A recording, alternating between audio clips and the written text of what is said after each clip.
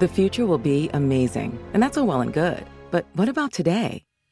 You can feel the rush of a 400-horsepower Nissan Z.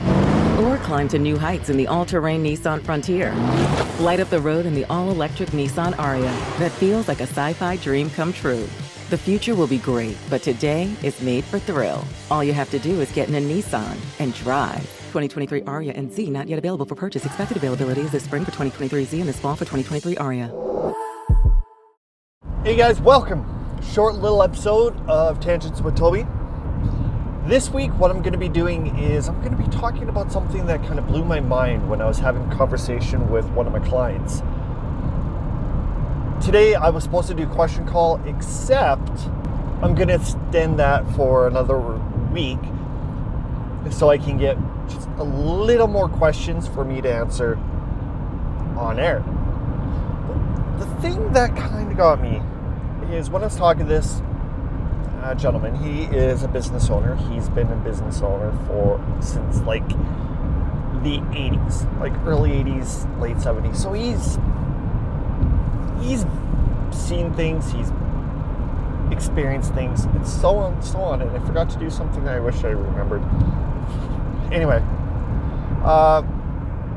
so it was just one of these things that we're talking about prices, how everything's going up. Gas price where I'm from, in the southeast part of Saskatchewan, we have an average price of $1.65 per liter. Times that by 3.75, 8 liters into an American gallon, do the exchange rate of 30%, then you got the price of an American gallon.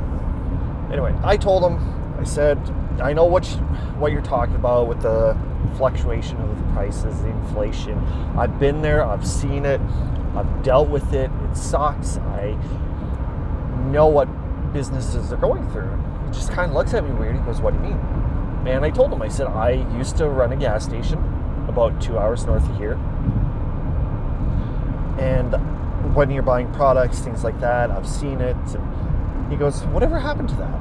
So I told him, I said, I was given the chance and opportunity to purchase it straight from the company. The company phoned me personally, like my territory rep, and says, how do you like the little town? I said, well, it's not too bad. It's quiet, it's clean. He goes, would you ever consider buying the gas station? And of course, at the time, I'm 27 years old, and if you heard this story, just bear with me. It might be a little bit repetitive, but there is a reason behind it. All right, so he says, would you ever consider buying it? We'll give you a loan with very, very, very, very, very low to next to no interest.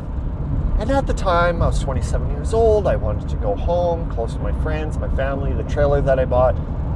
And I plain blunt said no.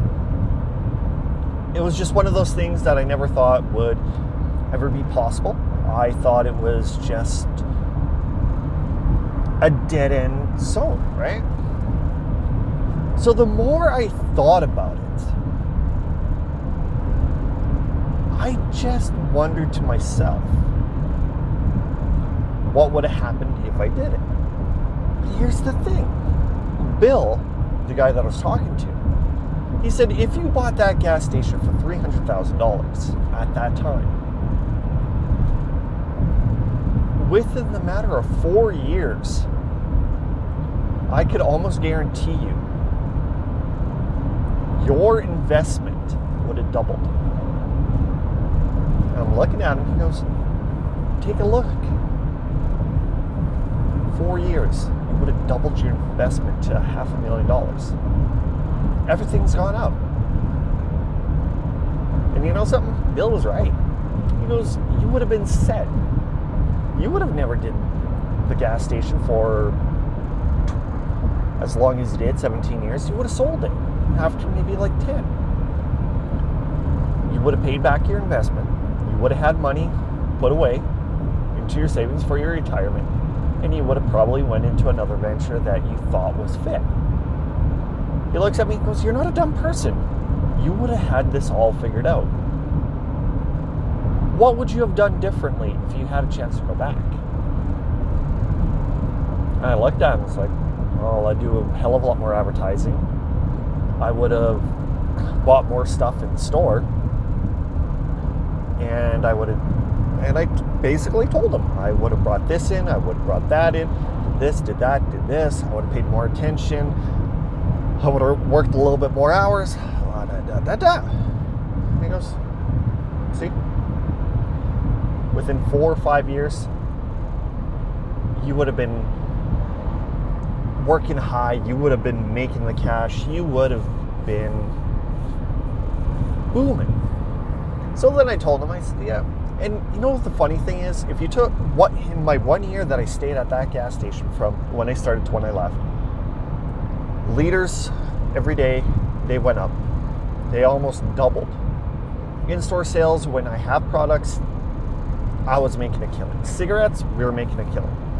I even had other gas stations ask about pricing on products within the store. And I had an argument with one of the gas stations because they thought that I was underselling myself and underselling them. So we got into a little bit of an argument. I said, "Look, I'm selling them for like $1.50 more here than back home." And the person goes, "That's impossible." It's like, no, it's not. We're making a killing selling tobacco up in Melville." And they're like, "No, you're losing money." It's like, "No. Yeah, this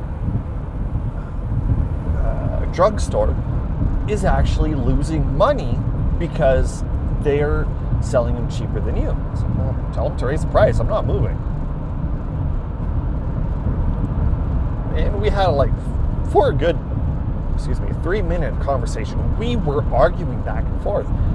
And I said, "Fine, call me back in 10 minutes. I'm going to phone my boss. I'm going to make a proposal to decrease our price so our price of tobacco is the exact same of Weyburn." And the person goes, "You can't do that." It's like, "You want to bet? Try me." So the person was just absolutely dumbfounded. So the person's like, "Fine," hangs up on me. So I phone the boss. It's like, "Okay, Rick, this is what's happening. Extra Food's getting pissy ass at me because the price of tobacco's to them is way too low. I'm actually forcing other companies around town to lose money." And he goes, "Okay, so what do you want to do about it?" I said, "Let me lower my price of tobacco to the price of Weyburn." And he goes, "Why?" "I want to make a stance and I want to prove to these guys that they can't push me around." He goes, "Fine, lower the price. If you do, let me know." I said, "Not a problem." 10 minutes later, they phone back. "Well, what do you figure?" It's like, I was given the go-ahead. If I wanted to, I can lower my price down to the Weyburn price. And what's that? So I told them all the prices. And let me tell you, some of their pricing was literally $1.50 to $2 more than what Weyburn was paying. And they're like, "Well, you can't lower it. You're going to lose money." It's like, "No, I'm not." Then again, we're in an argument. They're like, "Fine, where are you buying your tobacco from?" It's like, "From your sister company." What's that mean? "The wholesale store." "No, that's impossible." No, it's not. We were actually buying bulk tobacco from the wholesale store every single day." No, you're not. That's impossible." "Do you want me to lower the price?" "I lower the price. You guys have to go lower than me or match me, and you're going to lose the money, not me. We're still going to make profit." So this company just was on my case massive. Then they finally said, "Keep my price the exact same. They'll match it, but I had to bring one particular brand up so the other company deep within the community could actually make money off of it." And I started laughing. It's like, "Fine, deal." So I phoned back. It's like, yeah, Rick, we come to an agreement. They were really pissed off. They were freaking the F at me, saying that it was almost next to impossible to do what I wanted to do. They said I didn't have the balls. And we did come to an agreement. We're going to keep the price the exact same and raise a few packs to this price. And he goes, oh, more money for us. Deal. So Rick was actually happy that I never did what I wanted to do. But that was one thing that I did do very well at this gas station, was left my mark on Melville. The gas stations were following me for tobacco. They knew my service was better than theirs. Because when I first started, I was doing like 1,300 liters a day. That was like nothing. Those were mostly like big ass semis. That was basically it. Then by the end, I was doubling. I was like around the 32, 34 mark, 3,400 liters, which was outstanding for that particular station and where I brought it from. And we actually had a few days where we were in the 4,000 liters, and one day we actually beat Weyburn with 5,800. The last day, this is the best part, the last day that I was at that station, we did 5,800 liters, and the boss is like, phones me up like the next day, because I had to email him the stats, and he goes, oh, you mean 3,800? It's like, no, 58. He goes, what? Yeah, 5,800. Well, no, it's like, yeah, all the stats are right. He goes, how? It's like, there's a baseball tournament, people are coming in, massive, overflowing. I'm just waiting for a shipment of gas because we're almost out. He goes, oh, Fast Gas must love you for that. It's like, yeah, they actually did. I made a pretty good profit that day in stores and in gas.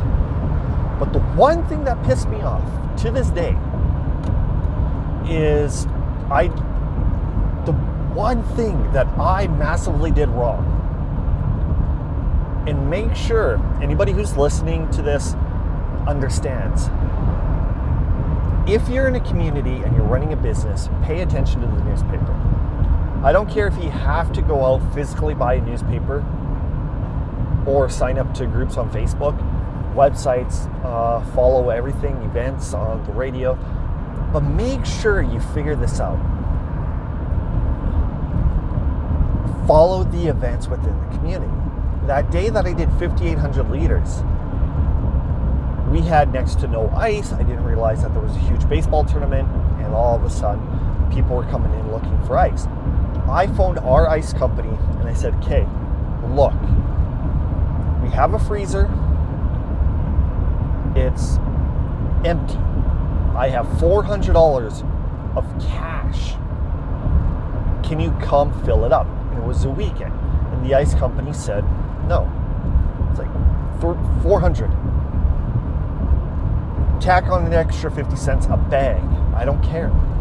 We need this cooler stocked. I'm pretty sure if you come with a whole container, like a whole, like, semi full of ice to all your spots here in Melville, you will sell all the ice. I can almost guarantee you it.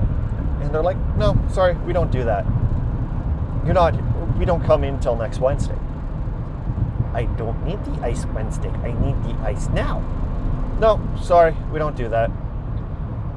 So just because of me not paying attention, it hurted me that whole entire weekend in stores because they like wiped me dry as well as ice. Did good in gas. Did good at the start, then it trailed off. But that's my biggest thing. If you have a chance and opportunity, look around and see exactly what is there. Just advertisement. Learn about your community. That was one of the biggest mistakes that I did. The second mistake was actually not taking it in. Even to this day, like when Bill told me what I could have had sitting in my bank account right now, it would have blew me away. Like, it just, the frustrations of what I had a chance, that would have changed so much that it would have been crazy. Like, stupidity. I guess it wasn't stupidity. I guess it was a lesson. And sometimes learning a lesson could be the hard way. And let me tell you, the more I'm talking about it right now, the more I'm realizing that lesson that I learned and the lesson that Bill told me, unbelievable. It really is. That's all I can say. Like, frick, man. Just, wow. God dang it. I better go. I'm blowing my mind. Like, all right. So, I'm going to end the episode now. Enough with the little bit of a rant and things like that. But here's my little bit of advice to you. If you have a chance to do something like this, like to own a business, just remember one thing. Hard work goes a long way. Most podcasters will basically tell you that. Sometimes we don't make money off of our shows. Donations, yes. Little ads here and there. Okay, you can get like 2 or 3 cents. But with podcasting, failure, it happens to the best of us. Like, I've had so many shows, and I learn. I seriously do. But when it comes to, like, owning a business, failing, to some, nobody wants to do because they don't want to end up bankrupt. They don't want to owe people anything. They just don't want anything like that. But in reality, if you don't try, then how do you know? And that was my biggest problem. So I had a chance. I know what I could have did, but I never did it. I failed even before I tried. Don't do that. Just go out, try, and do it. All right. Yeah, that's basically it. I kind of zoned out there. So what I want you guys to do is email me any questions for Question Call, tangentswithtoby@gmail.com. Anything you want, any advice, my opinion, whatever, email me it. And we can go from there. Facebook, Instagram, Twitter, Tangents Toby. Whee! And let's get the party started. Until next time, you're tuned in to Tangents with Toby. And I will see you next Friday.